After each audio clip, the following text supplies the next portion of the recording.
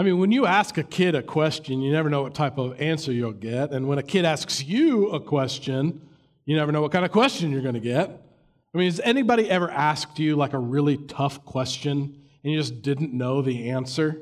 You know, one of those questions kind of stops you dead in your tracks and you're going, I don't know. It's like you're a deer in headlights. You know, maybe it's at work. You know, maybe it's at home. Maybe it's at church.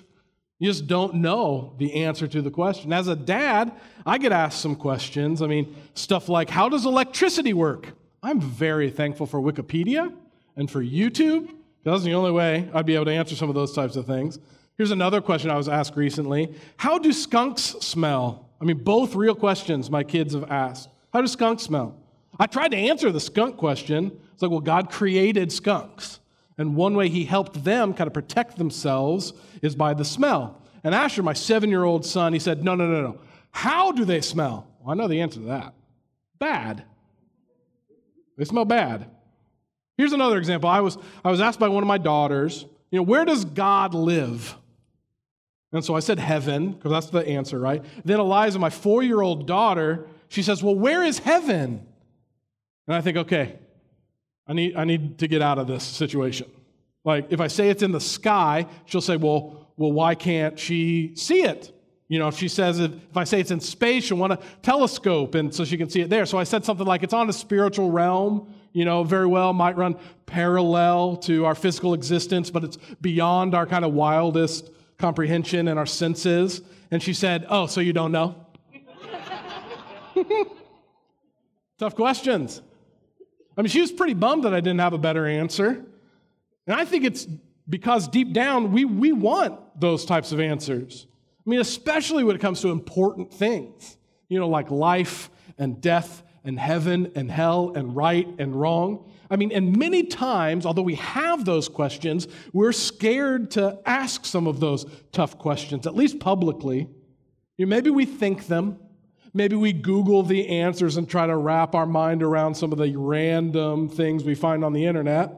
Maybe we even ask God, but often we're scared of the tough question because we don't know how to find the tough answer. So it's a fleeting thought. We kind of tuck it away or cram it away. We don't want to ask it unless something comes up that reminds us again. You know, the next time someone close to us passes away and we go, oh, we need to ask that question again. That's why we're in this series called 1 Minute After You Die. We won't be able to answer all the questions that come along with, you know, life and death. But we do have the opportunity to ask and hopefully answer some of the most common questions that we hear. And we do get asked tough questions on this topic, probably more so than any other as pastors. Now, last week, Jerry talked about that question of what does happen 1 minute after you die. And today, we're answering two really tough questions that come up in this context of life and death. So here's question number one. Does God care if someone is cremated? Have you ever asked a question like that? Have you ever thought about a question like that? Here's question number two. Can a person go to heaven if they commit suicide? We're going to do our best to answer both of these questions today. Now, before we continue, I just want to acknowledge these topics can be difficult.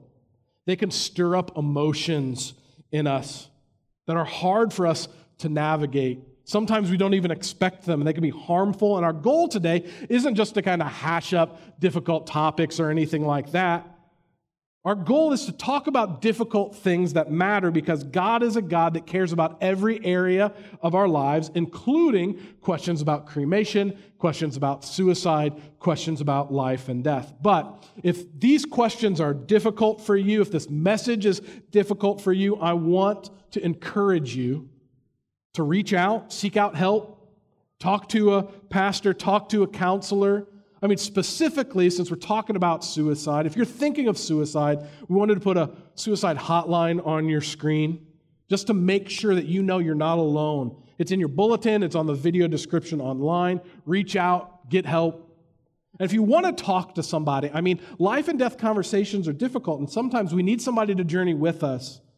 You can always text the word chat to the number on your screen, and we'll follow up with you. We'll journey with you. We'll pray with you. But I want you to know that God loves you fiercely, that the Ridge loves you fiercely.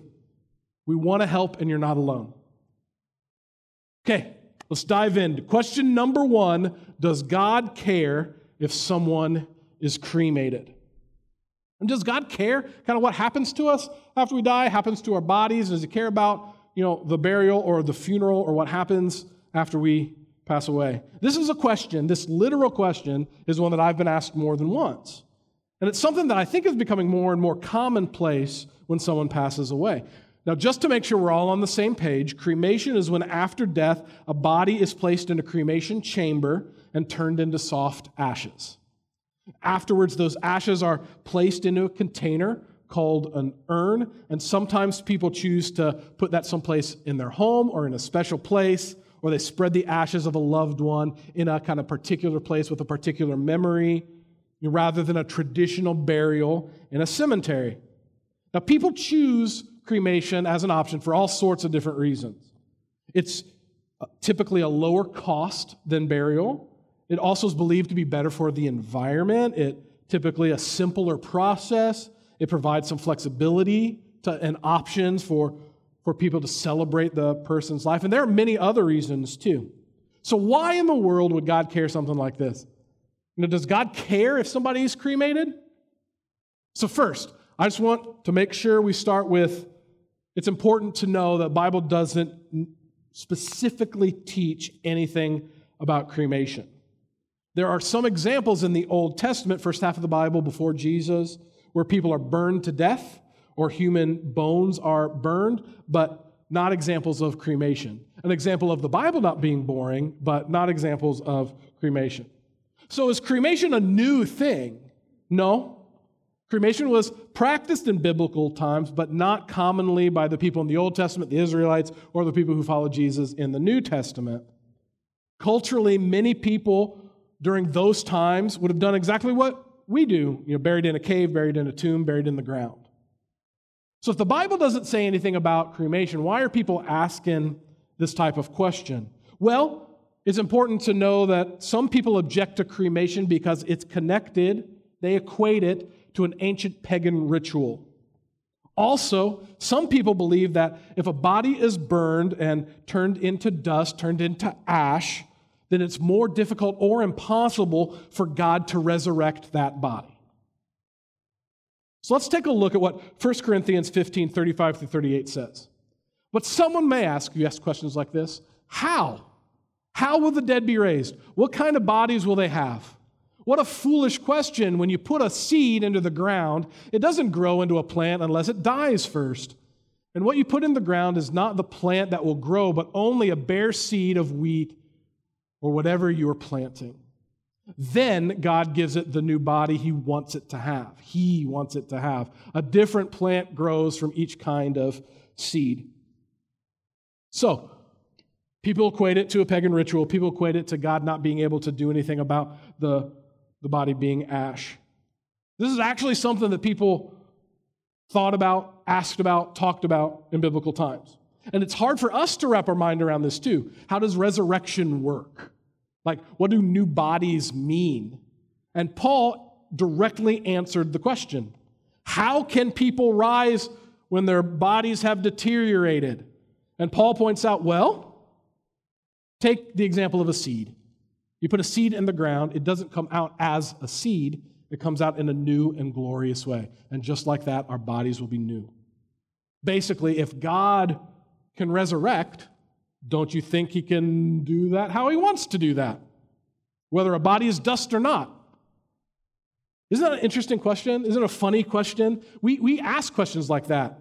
I do. I admit sometimes I don't live like He can conquer the small stuff, and I go, well, okay, God, can you? Are you strong enough? Are you powerful enough? Do you know enough? Can you take care of this? Well, the reality is, yeah. If He can conquer death, don't you think He can conquer fill in the blank with your problem? But I don't always live that way. I have a headache. I don't pray first. I take a Tylenol first, and that's not even a bad thing to do, but I don't even think of God. He can conquer death. I don't think He can conquer a headache. I mean, He doesn't mean He will, but He can.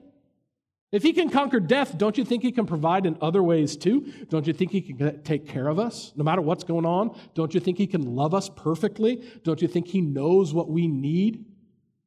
So if God can conquer death, if he can resurrect Jesus after 3 days, don't you think he can probably overcome our body being ash? So here's the answer. Question number 1, does God care if someone is cremated? He cares very, very much for us. But the answer is no, I don't think he cares. Either way. Cremation, burial, as long as we're honoring the person and we're honoring God doesn't care either way. So that's question number 1. I told you, these are tough. These types of questions can be difficult.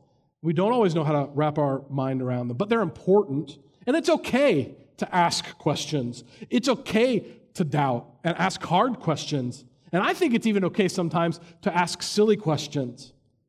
But I did that this week. I Googled silly questions, and then they started to mess with my mind a little bit. And they were kind of hard, and I started to think about it. And I'm like, oh man, maybe that's true. Here's an example. Why don't we call cereal breakfast soup? Think about it. It's liquid. There's stuff in it. There are cold soups. It's called gazpacho. Why? Why don't we call it breakfast soup? I mean, I was starting to think about it. It messed with me all week. How about this one? Is a hot dog a sandwich? Yes, it is. Define a sandwich. 2 pieces of bread or a split roll with stuff in the middle. Hot dog. I know, see? These types of things mess with you. So we answered question number 1. Question number 2. Here's question number 2. Can a person go to heaven if they commit suicide? Now, one of the honors, one of the privileges of being a pastor is this opportunity we have to love and support people who are grieving a loved one who's just passed away. It's really important. Some of the more difficult examples of that type of moment include suicide. And this question being asked of me, looking a mom or a dad or a brother or sister or a friend in the face, and they're asking, why could this happen? Why would God allow this to happen? And they're really trying to understand God's view of their son, of their daughter, of suicide. So some perspective when it comes to answering this question. This is kind of where we have to start. God loves us. God creates us. He breathes life into us. He's known us before we were born, even in the womb. He gives life. He's the one responsible for life, and He's the one responsible for taking away life. So suicide, similar to murder, displeases God because it rejects the gift of life that God gives us. So suicide is really self-murder. The Bible does mention people who committed suicide, usually in the context of someone that we would call a bad example. The Bible has lots of examples, though, of people who have felt a deep, dark, painful depression or despair. So it might sound odd at first, but I have struggled with depression, anxiety, and I'm incredibly thankful that the Bible talks about people who have struggled through that as well. So one example is the guy who wrote that last book of the Bible that we looked at, 1 Corinthians. His name is Paul. We'll look at 2 Corinthians. That's what he says. We think you ought to know, dear brothers and sisters, about the trouble we went through in the province of Asia. We were crushed and overwhelmed by our ability to endure. You ever felt like that? Felt like you were crushed? Just overwhelmed. You just don't think you have the ability to get through it. And we thought we would never live through it. This is Paul. He's an amazing example of being a follower of Jesus. And he went through some rough stuff. I mean, shipwrecks and prison and beatings and discouragement and stonings. And at times, he was so overwhelmed that he had a deep and dark despair. And he wasn't sure if he would live through it. What do I learn from this? It's not wrong to feel strong feelings. It's not wrong to struggle. It's not wrong to ask questions. It's not wrong to be overwhelmed. According to the Bible, however, suicide is a sin. Some people, though, they call it the unforgivable sin, the greatest of all sins. I want to be clear, that is not accurate, nor is it particularly helpful to a grieving family. Now, if you know someone who's committed suicide, if you're wondering how to process it, we want to help you. Reach out. If someone has confided in you, hey, I've been contemplating suicide, you're not alone, they're not alone, they are loved, you are loved. Reach out. You have somebody to support you. But the reality is, suicide has long and deep and hard and painful impacts on family and friends. And it's definitely a serious thing, and maybe you can relate to that. However, suicide is not worse, it's not bigger than any other sin. In terms of how God sees sin, suicide doesn't determine whether a person goes to heaven or not. So my answer to this question is simply yes. But have you ever stopped and wondered, why do these types of questions come up? Why are we asking about cremation, asking about suicide? Maybe it's because we're curious. Maybe because we always don't know how to deal with grief and sorrow and pain. Maybe it's because we don't know where we stand with God. Or maybe there is that seed of doubt in our minds about what does come after death. Now, I don't know if you noticed it or not, but there's something in common with these two questions. You know, the question about cremation and the question about suicide. We didn't ask them this way, but both of these questions are kind of rooted in this principle of, if I do this, will I go to heaven? If I make a bad choice, will God be mad? You ever asked a question like that? Here's an example of kind of this type of principle. Say I'm driving down the road, and I'm speeding a little, just a little bit. Somebody cuts me off. I'm going fast. Somebody cuts me off. And the last word that I say before those two cars collide is one that maybe I shouldn't be repeating up here. So the cars collide, I'm killed. The last thing I'm doing is breaking the law.